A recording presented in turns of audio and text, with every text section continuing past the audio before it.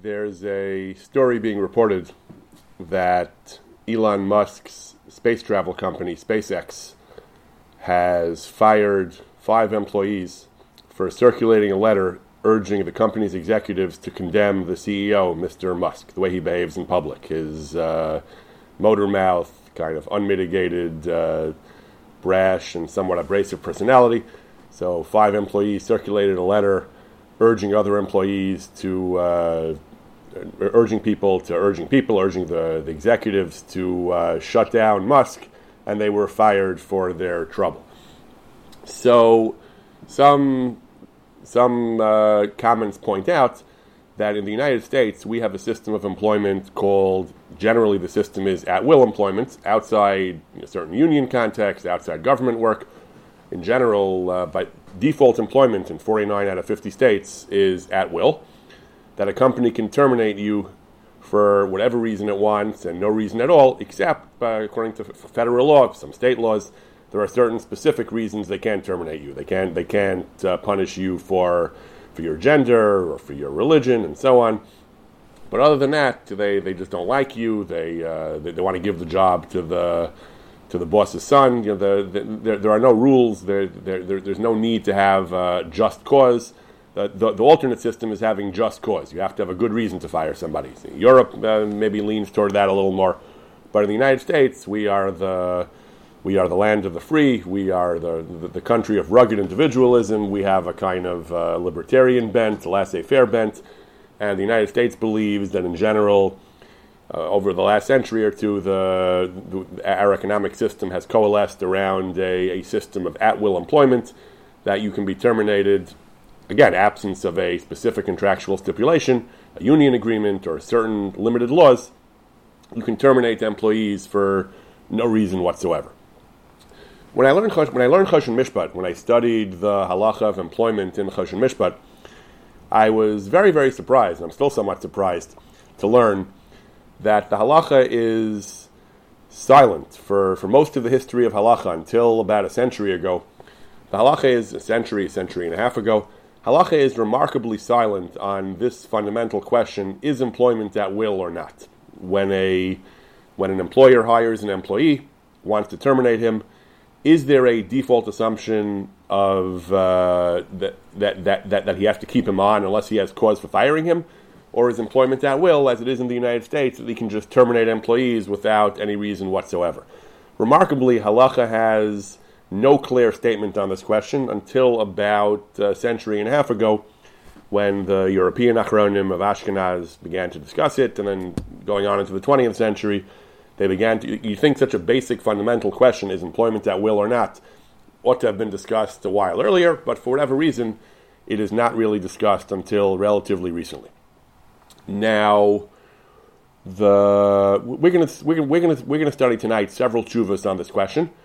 Two from one by the Beis Shlomo, Rav Shlomo Drimmer, one of the great 19th century poskim, one by the Imre Yosher, one by the Divrei Malkiel, or Malkiel Tenenbaum, one of the great poskim of the turn of the 20th century, and one by Ramosha Feinstein, of course, the greatest posik in the United States in the mid to late 20th century. Now, poskim disagree, given that there's no clear statement in the early sources, in the Talmud, in the early sources, that we are not surprised. We will not be surprised to see poskim disagree.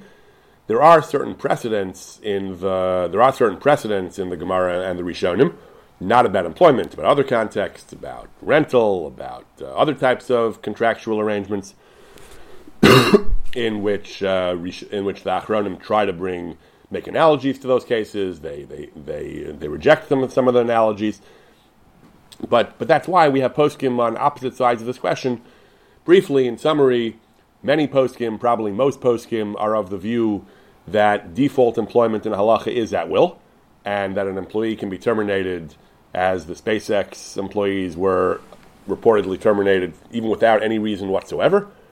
And it's a separate discussion whether the behavior in the case of SpaceX would be grounds for employment, even without at-will employment. But even assuming they were fired simply at the whim of management, most poskim maintain that is the prerogative of the employer to terminate employees without any reason whatsoever.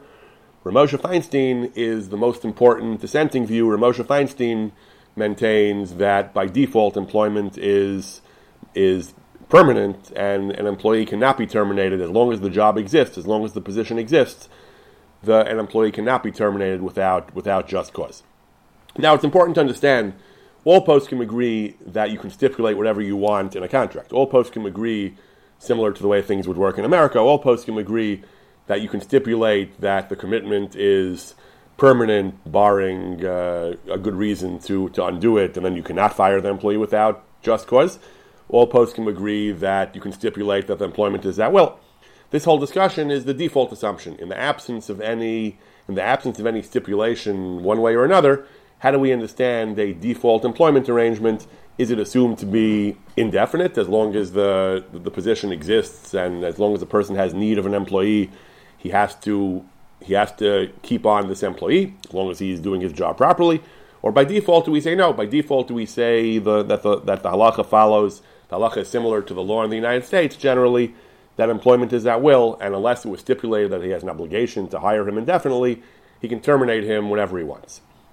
It is clear that during a period of during an agreed upon period, neither party has the right to the employer does not have the right to simply terminate the employment. If he commits to a certain period of time, he does not have the right to break the contract like any other contract. The employee still might have the right to walk away because of a special anti-slavery rule of the Torah, Ki li b'nei Yisrael avadim, avadai heim, v'lo avadim la'avadim. But certainly, from the employer's perspective, if he commits to hiring an employee for a certain amount of time, he does not have the right to break his agreement. But again, the question is about the default. If nothing was stipulated, then what's the halacha? Now, all these tshuvas also deal with cases where, as is usual in the real world, there is some kind of reason offered by the employer. The question is it a good reason?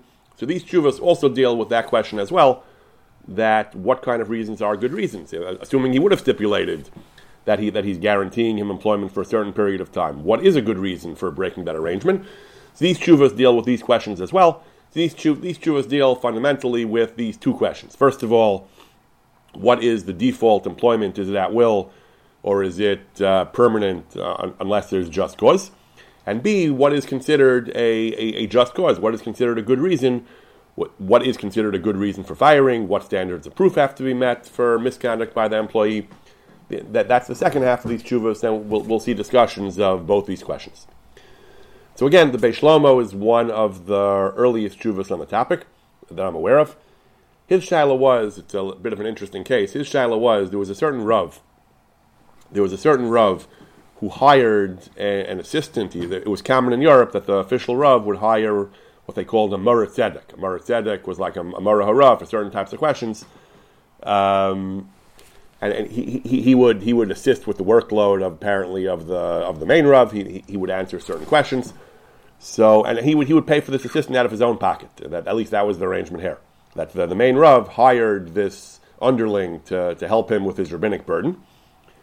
And they made certain commitments to each other. The Mora Tzedek, the underling, gave a signed commitment that he would do certain things, that he would meet certain conditions. Among the conditions were he will not do anything on his own, that he will not take any significant action without the permission and the consent of his boss. Again, you have to define what's called a significant action. It just says he won't do davar gadol o katan. He won't do anything neged ritzono v'gam b'lo rishuso, against his will, without his permission. It doesn't mean, obviously, that he has to ask him, before he makes breakfast, whether he can make Cheerios or eggs. But it means anything, I guess, even davar katan. If he's breaking the status quo, if he's doing anything in his professional capacity, then he has to get permission from the boss.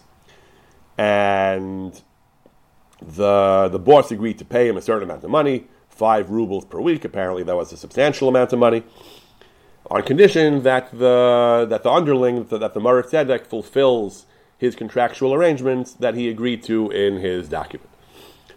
Now, the rabbi, the boss, began here to be found out that his underling was behaving badly.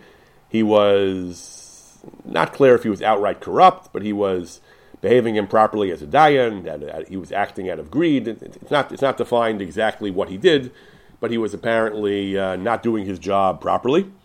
Furthermore, he was plotting and maneuvering to create his own rabbinate of some sort. He was trying to establish himself as an independent operator in this area, which of course would have infringed on the prerogatives of his boss. So he found him trying to undermine him and to break away from him. And he's also not meeting other conditions. So he fired him. So he fired his assistant and hired somebody else. So the fired assistant took him to a din Torah. They went to a din Torah. There's a whole discussion in the tshuva how this went through several stages and went to different dayanim and who kept ruling in favor of the boss. The fired assistant wasn't happy with the verdicts. He kept appealing to other rabbanim. Eventually, the question came to the Beis Shlomo to either endorse or reject the conclusion of these earlier dayanim. One of whom was his brother-in-law. One of them was his mechutan, who had ruled in favor of the boss, and eventually the question came to the Beis Shlomo, and he was asked whether he agreed that the boss was in the right, and the underling was deservedly fired and was legitimately fired. Now, obviously, he keeps referring to the Gvias Eidus, he keeps referring to the Gimel Beis Ayin, he keeps referring to various formal testimony that was taken by the earlier Batei Din, which he doesn't reproduce for us, so it's a little bit hard to know exactly what all the facts were in this case. But again, repeated dayanim and arbitrators had ruled in favor of the boss, and eventually the case came to the Beis Shlomo to opine on this question. Again, the question itself was somewhat involved, but the Beis Shlomo is going to address, among other things, the fundamental question whether employment by default is at will or not. So the Beis Shlomo begins a few paragraphs in. The beginning is just a summary of how this case evolved and how it eventually made its way to the Beis Shlomo. Eventually, the paragraph beginning V'hinei hagam she'em yeshivim dinim mamnos l'tzad echad. The Beis Shlomo makes a point which many poskim can make in their tshuvos. You're not allowed to respond ex parte. You're not allowed to deal with litigation, with a civil matter, but by hearing only one side of the story, because it's not going to be an accurate representation of the story. Other reasons. So, really, he said, the person who brought the question to him was the boss, who had repeatedly won the din Torah, but the other person wasn't listening. He hoped that the weight of the Beis Shlomo's authority would finally persuade his opponent to give in. So, the Beis Shlomo points out that really it's not so appropriate for me to address a question posed to me by you when you're one of the parties of the din Torah. Amnam, he says, Naman like quote Torah. So the way you're reporting it to me, there already was a din Torah, proper din Torah, in front of a neutral party who heard both sides, and there's a tshuva that indicates that, a formal tshuva written by his mechutan, who addressed the question apparently through the proper procedure of hearing both sides. He says something amusing. He says this tshuva of his mechutan, who had apparently wrote a lengthy tshuva explaining why he was siding with the boss, he says, I wanted to review the tshuva. However, he says, I'm not actually able to do that. Why, he says? Because it's very, very long, he says. It's a very long tshuva, and it's written in a problematic ink, and it's not written clearly, he says. So the physical format of this tshuva is making, first of all, it's very long, and second, it's difficult to read, he says, due to the physical properties of the tshuva. And I'm not feeling so well, he says, and I'm very, very busy. I'm very distracted, so I don't really have all the time in the world to go through this lengthy, difficult to read tshuva of my mechutin. Therefore, he says, I'm not going to read the whole thing cover to cover. However, I browsed through it, I glanced through it, I picked up a few lines here and there, he says, and Ladina, I agree with it, but this is going to be largely my own independent analysis with occasional reference to this very lengthy tshuva of his mechutin. So the first point he deals with is, again, this fundamental question of whether employment is at will. He says, Chada, Kevan shlo nemer b'michtav kvod teraso b'feirish m'schayev litin l'mar tzedek sachzel ha'olam, o kol yimei chayev. Since there was nothing explicitly stipulated that their arrangement is lifetime, that it's a lifetime appointment, that it's a permanent commitment, since that was not stipulated, Kvar Yadua, he says that this seems to be a machlokas rishonim. What's machlokas rishonim? So all the achronim, a number of the achronim make reference to this machlokas. There is an apparent machlokas between the Rashba and the Rush, both opinions are brought by the Ramah as a Yesh Omrim, Yesh Omrim, and Yesh Omrim.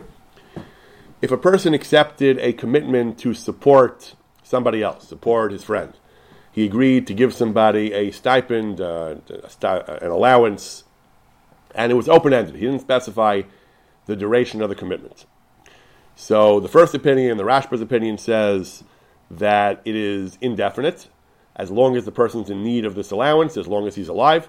You have to keep making this payment. If you make this binding commitment and you don't specify a duration, it is indefinite. That's the opinion of the Rashba. The Yesh Omrim of the Ramah says, the opinion of the Rush, that if I say I'm going to give you a certain amount per annum, per year, then 1 year is enough. If I don't specify how many years, then the minimum 1 year, and you're done. This is obviously these are obviously two very, very different perspectives on the matter. But these two opinions are both brought by the Ramah in Shulchan Aruch. Some say that by default an open-ended obligation is indefinite and must be fulfilled indefinitely. The other opinion, the Rush's opinion, is no, that we can't hold you obligated for more than a year. If it was open-ended and didn't specify a duration, then there's no obligation for more than the minimum term of 1 year. So the Beis Shlomo begins by suggesting that same machlokes, Rashba and Rush, would apply to employment.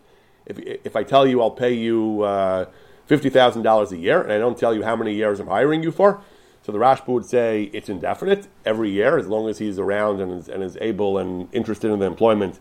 You have to keep offering him that $50,000 a year to do his job. And the Rashba would say, no, 1 year, minimum of 1 year, that's all it is. So that is the initial assumption of the Beis Shlomo. He says, now the Achronim, we've explained so far, this is a machlokes, Rashba and the Rush.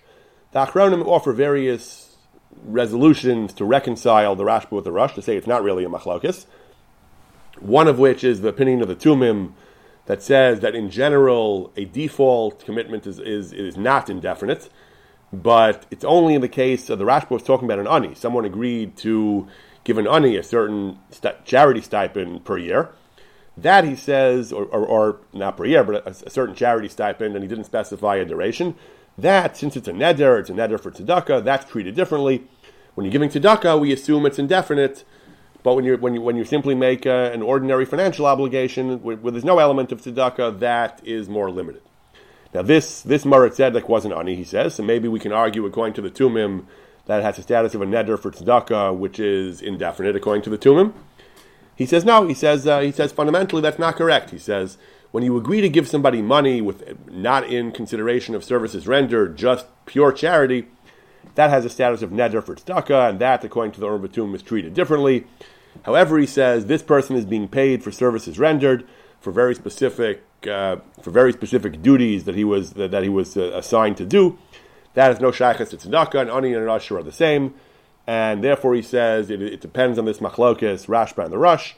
Lahalacha, he says there's no clear hachra, and therefore he says that lahalacha the employer is the muchzuk, the employee is considered the plaintiff who wants to compel the employer to keep paying him the money. And the employer says, no, it's machlokes rishonim, I don't have to do it.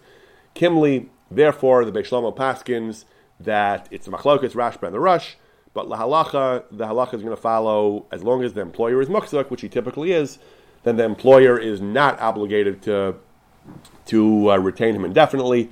The employer has the right to walk away. Now, the Beis Shlomo then goes on and says, the minhag today, he says, it is a widespread minhag when it comes to any public position, Minuyim shel hakahal, whenever the community, the tzibur, hires somebody, appoints somebody to a position of Rav, or Mar Tzedek, which is the assistant rabbi type position, or Shochet Abodek, a communal Shochet. Again, the Shochet we have today are private operations, but it used to be the Shochet was employed by the community. O Shliach Tzibur.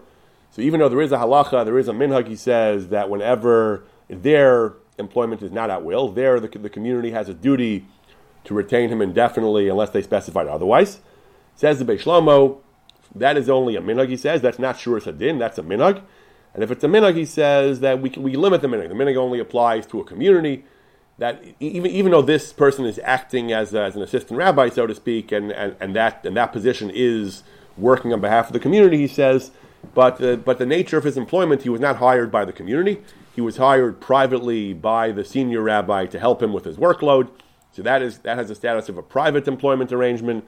That's not considered a public position where the tzibur has a special minhag that they don't terminate without cause. Even if it would be a suffix, he says, we would go back to the Ikra Din. It's not even a suffix, he says. It's not even a suffix. The rabbi's muksik, he says, and it's not a suffix. It's well known, he says, that when rabbis hire these assistants and they pay them out of their own pocket, it's purely at will. It's a clear minhag. They can terminate them whenever they want. They can exchange them, he says. And therefore, he says, again, the employment in general is at will. Employment of assistant rabbis by the senior rabbis is at will.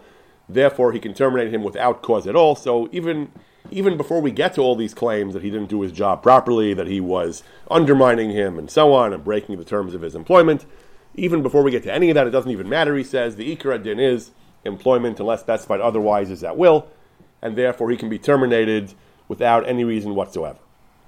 Furthermore, he goes on and he says that he was acting improperly. He was acting according to the edus that was according to the edus that was heard, according to the testimony that was given. He actually was behaving improperly. Again, we don't have all the details. We don't know exactly what he was doing. There was something wrong with his behavior as a dayan. Beis Shlomo adds a very interesting point. Even if the edus is not strong enough to actually render him puzzle to be a dayan, even if we don't have an absolute smoking gun, we don't have something that would actually render him puzzle, that would disqualify him from serving in the future, he says, nevertheless, it's still a firing offense because the standards for employment are lower.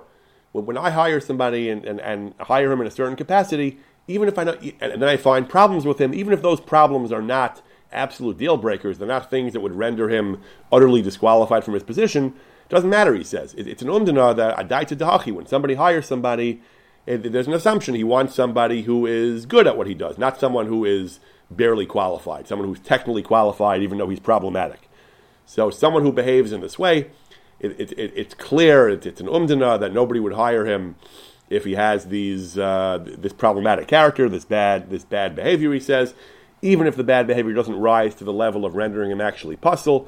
And therefore, even if you would need cause to fire, he says, this would qualify as cause. Because since he's behaving badly in a way that people typically wouldn't want to hire people who act like this, that itself is enough of a reason to fire the assistant. And Beis Shlomo argues on various other grounds as well. He lists various things he didn't do that he was supposed to do, all of which are grounds for firing, he says. And therefore, that is the conclusion of the Beis Shlomo. He can feel free to fire him, first of all, because since there was no term specified to the employment, this is not clear in the halacha. It's a machlokas rishonim, it's machlokas, two opinions in the Ramah. There's no clear hachra, and therefore, the halacha, he says, even though tzedakah might be different, this is not tzedakah, this is business, he says. Even if the employee is poor, it's business. And when it comes to employment business, when it comes to an employment contract, unless specified otherwise, he can be terminated at will. Moreover, he says, there are various things he did, established that he did, that rise to the level of just cause. And it would be nice if we knew exactly what they were, but there were various things he felt that did rise to the level of just cause, even if they aren't things that would render him puzzle al pi Shulchan Aruch from doing his job. Nevertheless, there's a strong assumption, there's a strong and solid assumption that an employer wouldn't want to hire an employee who fell short of doing his job properly in these ways, and therefore he is perfectly entitled to terminate the employee. That's the tshuva of the Beis Shlomo. Turning now to a tshuva of the Divrei Malkiel. So the Divrei Malkiel is a little bit later. He was beginning of the 20th century. He talks about someone was in the liquor business, apparently, and he hired, so the boss, again, hires ASEC, he calls it a pripanatia. Not sure what it is, but from the context of the tshuva, the implication is that they're dealing with liquor, as the Jews often did in Poland and Eastern Europe. And he hired this employee for a weekly wage. And now the owner, the boss, suspects his employee of gneva, of stealing money from the business. So I assume he means from the business. He's stealing money. He wants to fire him. So what's the question again? So the Divrei Malkiel's correspondent raised two questions. He says, first of all, is default employment with an unspecified term, is that indefinite and you have to keep him on indefinitely, or is that at will? You can terminate him whenever you want without cause. Furthermore, he says he has cause. He suspects him of gneva. Then the question is, okay, but even though presumably if someone steals, that's a good reason for termination, what kind of proof do you have to have? If you suspect him, do you have to have proof? Do you have to at least provide evidence of reglayim l'davar, at least provide concrete basis for suspicion? So the Divrei Malkiel actually wrote several tshuvas on this case, 3 tshuvas on this case. The first 2 we're going to cover tonight. The third one involves other aspects of the case, which are not our topic tonight. Of these 3 tshuvas, the first tshuva deals with the basic question of whether employment is at will or not. The second tshuva deals with the question of, is a suspicion of theft, is that grounds for firing? And the third tshuva deals with other aspects of the case. So in the first tshuva, he says as follows. He says, Hine lo salko, if you want to know about firing him regarding that question, nireh sheyachal. I think you can, he says. Why? Because employment is at will. Kivan shelo diber imo shesachar al kol meshach ha'esek, since he didn't specify that he is hiring him for the duration of his business, for the duration of his involvement in this industry, he says, there was no such stipulation made, so by default, employment is at will. Zeh ma'asim b'chol yom, he says.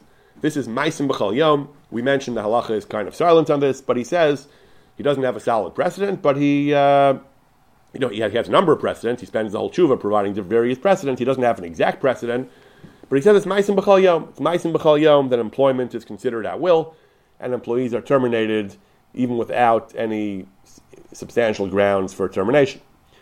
So his first precedent is he brings, when it comes to the laws of rentals of homes, so the halacha is, if a landlord wants to evict a tenant, so as we've discussed in the past, halacha has very limited protections for tenants. It's pretty much laissez-faire. The landlord has the right to terminate his rental arrangement whenever he wants. Now, obviously, if they have a contract, if they have a lease, then both sides are committed to the lease. But if there's no lease, if it's month to month, then either party can walk away whenever he wants. The one rule Chazal instituted was, which he's going to bring presently, is that there is such a thing as a notice period. There is such a thing as a zman hodah, that a certain amount of notice it has to be given. It depends on the context, but it's as little as 30 days sometimes. Sometimes it could be as much as 3 years, depending on the nature of the real estate market in question, commercial real estate, whether it's residential real estate, whether it's in a big city, or depending on the rental market, and so on.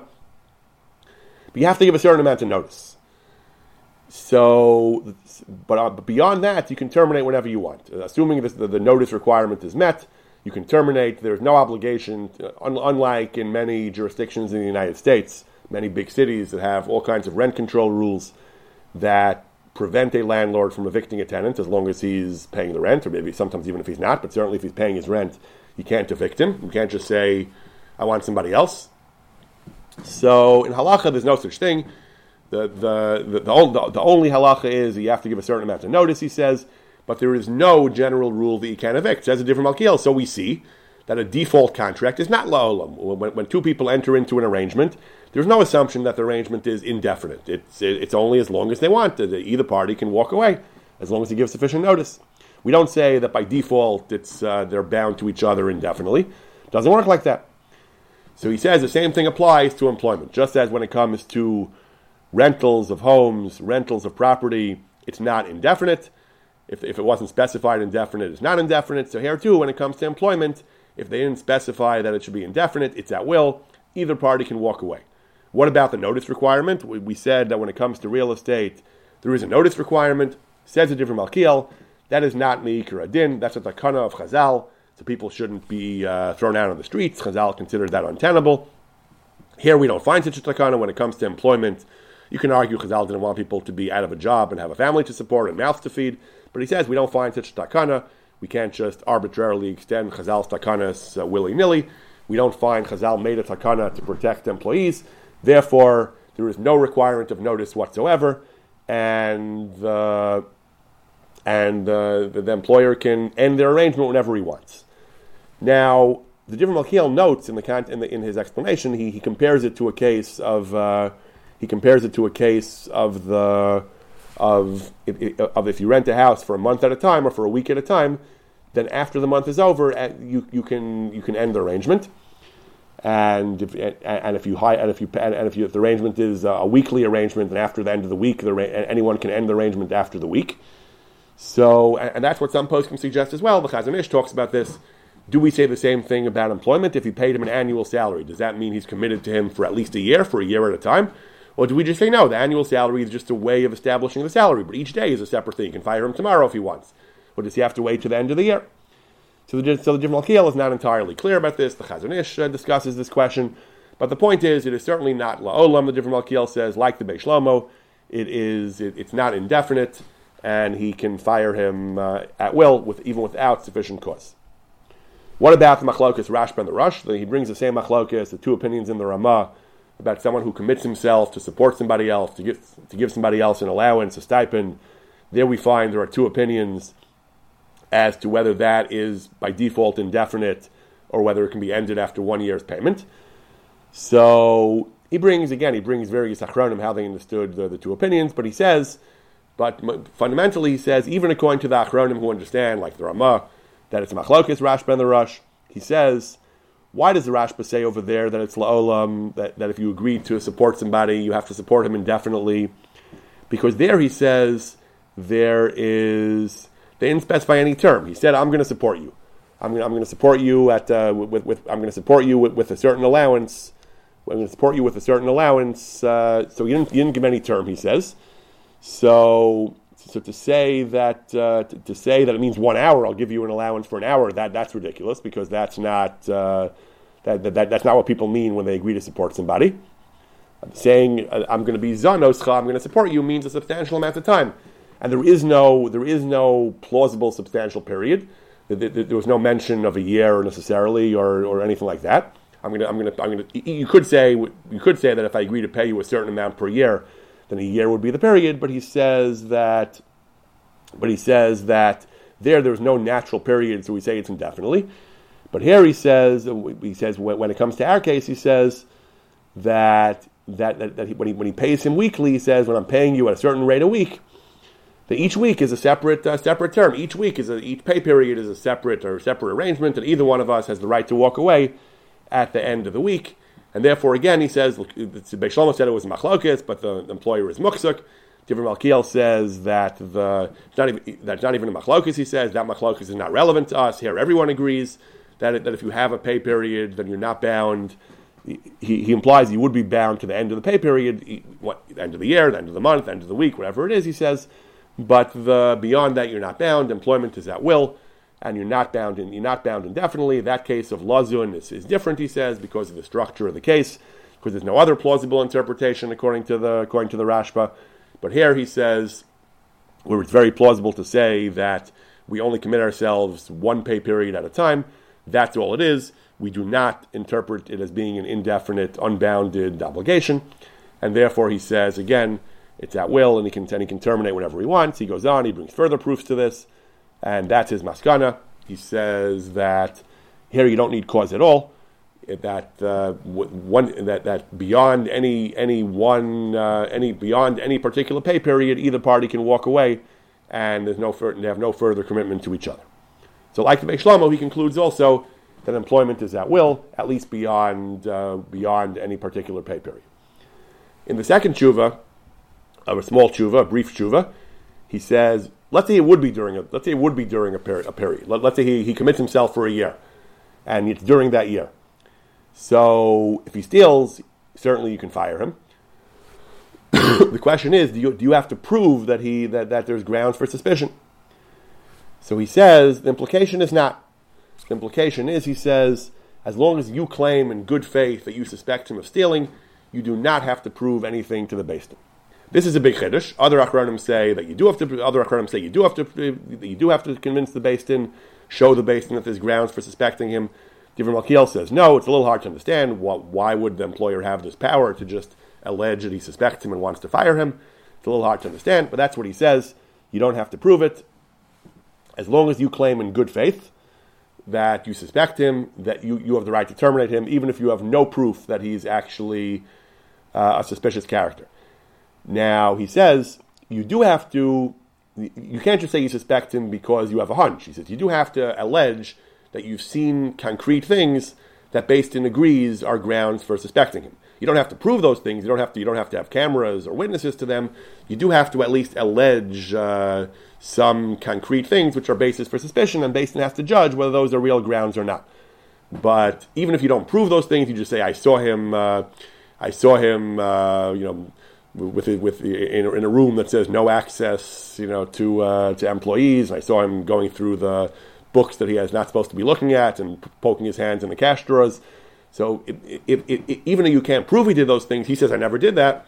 If you allege that he did those things, and that's why you suspect him of stealing, and Beis Din says, well, if he really did that, we agree, that would be a good reason to suspect him, that's sufficient grounds for terminating him, even though you can't prove those things. A tremendous chiddush. Other Acharonim don't seem to agree. But that's how it works, he says. You have to either have seen things that Beis Din agrees are grounds for suspicion. He points out that in general there's a rule, anytime you make a claim in Beis Din, even without this case, anytime you make any claim in Beis Din asks you, please explain. If Reuven comes to Beis Din and says, Shimon owes me money. So Beis Din doesn't just say, okay, that's your claim, Shimon, how do you plead? Beis Din says, Reuven, explain, why do you think he owes you money? Because maybe you think he owes you money for a reason that's not even valid. So tell us why you think he owes you money. Don't just say he owes you money. Tell him, because I lent him money, because he broke my window yesterday, because his ox gored my ox.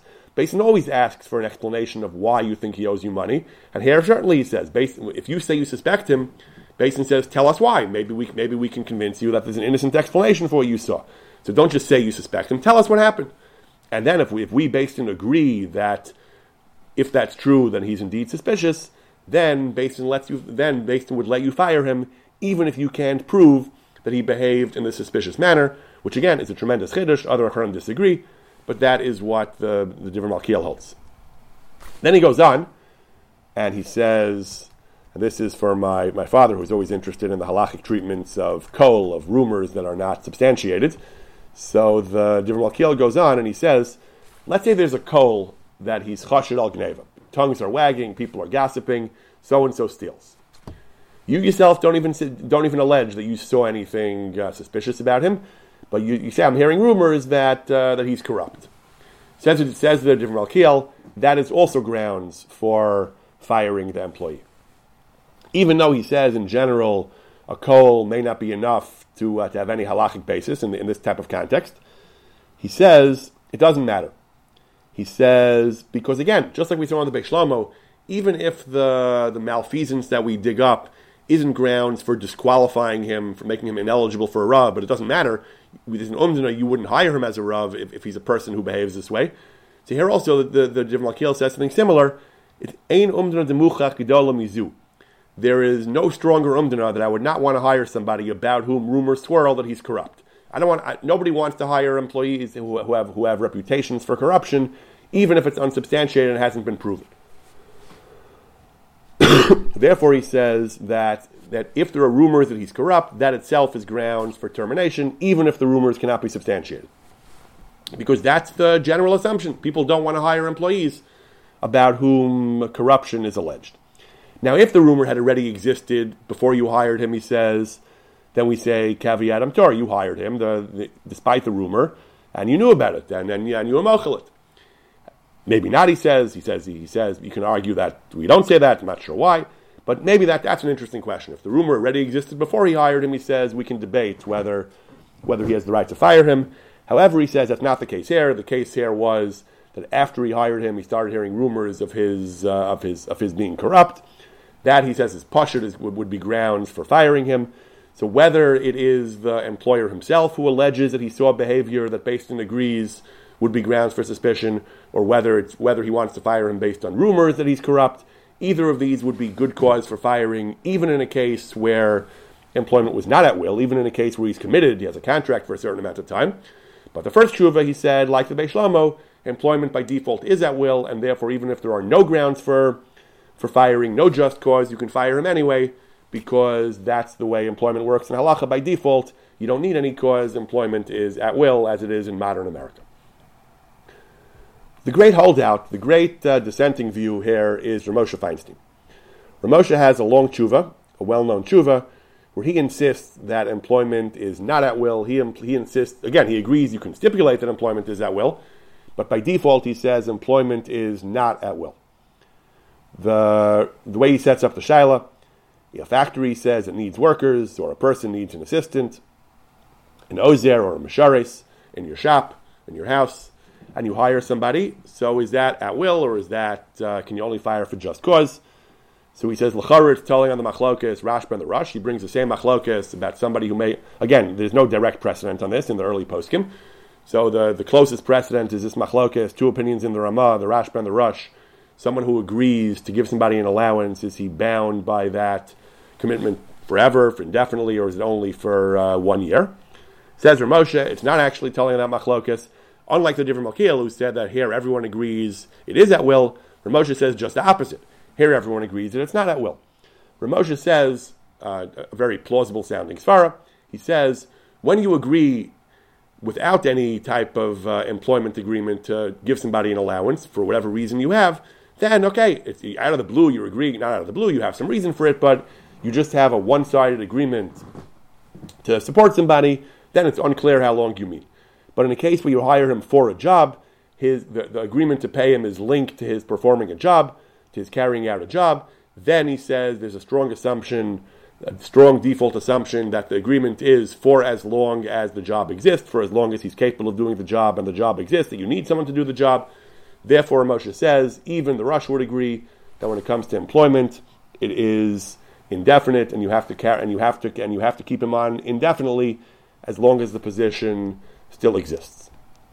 Rav Moshe has a long tshuva where he discusses all kinds of arguments about this, back and forth, and he says he brings different svaras back and forth, and that's what he comes out. Rav Moshe comes out that going on for several pages, Rav Moshe comes out that the Ikra Din is that when you hire somebody and you don't stipulate otherwise, the employment is indefinite, and you cannot fire him at will. Rav Moshe goes on toward the end of the tshuva. He says that that's even when there's no minhag. When there's no clear minhag, we have to rely on some kind of default assumption. So I've just spent several pages, Rav Moshe says, explaining that employment is not at will. In this case, he says, when there is a minhag, he says, even a minhag in a specific industry, like in a factory, or even a minhag of you personally, he says everyone knows that you don't fire employees, that you keep them on indefinitely. Any type of minhag, he says, then the whole tshuva is not relevant. Then it's pashut, he says. You follow the minhag, he says. It doesn't matter if it's a minhag that was based on the Chachmei Ha'ir. Sometimes we give more power to a minhag that was established by Chachamim, or whether it's a grassroots minhag that was established by business people. Even if it wasn't a minhag that was deliberately established, it was just a minhag of Mehechatesi, that why should I fire him? He's doing his job. So it just came out that I don't fire people. Not because I have a shita about it, just because, why not? He's doing his job well. That also creates a minhag, he says. And he says, there's other types of minhagim that create penalties and so on. Those types of minhagim, which are more powerful than simple stipulations, there you have to have chacham and so on. But these minhagim are just how to interpret default arrangements. We don't need any special power of minhag, and it's just a question of interpreting an ambiguous language.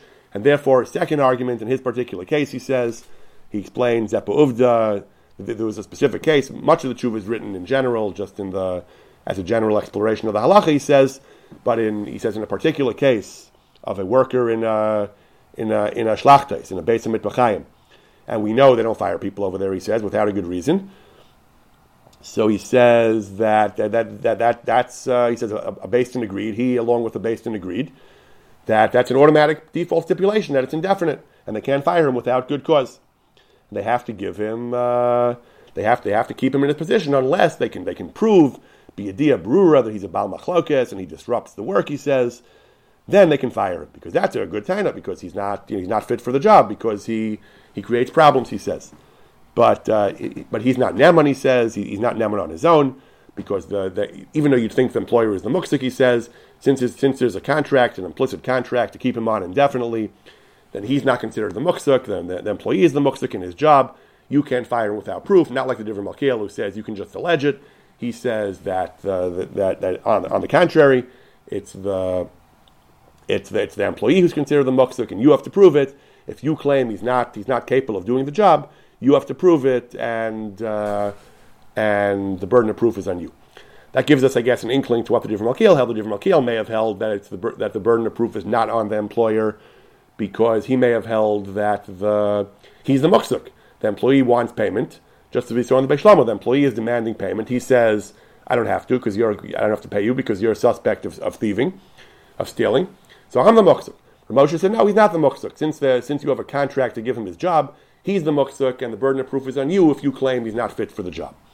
Which, common sense, is a kind of an appealing proposition. That it seems to rankle a little bit to give the employer so much power that he can just terminate the employee by alleging cause without proving it.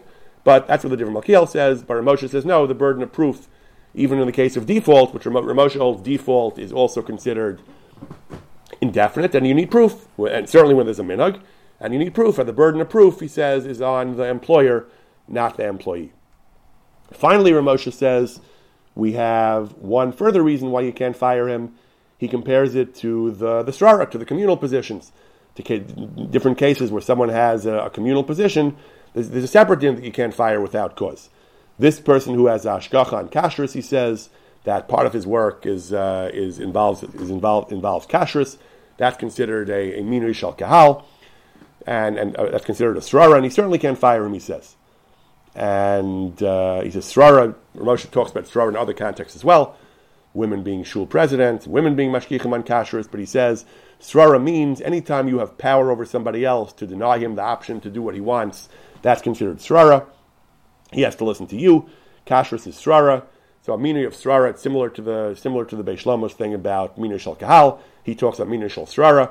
So there's a rule that you don't fire, he says. But he says beyond that, the other reasons are sufficient. He says even if it's regular dinei mamonos, he says you have the obligation to keep a worker on indefinitely unless stipulated otherwise, certainly when there's a minhag. And therefore that's Moshe's position, contrary to that of many other Achronim who said that employment is at will. Like in America, Moshe said, no, employment is not at will. Employment is, by default, is assumed to be indefinite, certainly when there's a minhag, and you cannot fire without good cause, and the burden of proving good cause is on the employer, not the employee.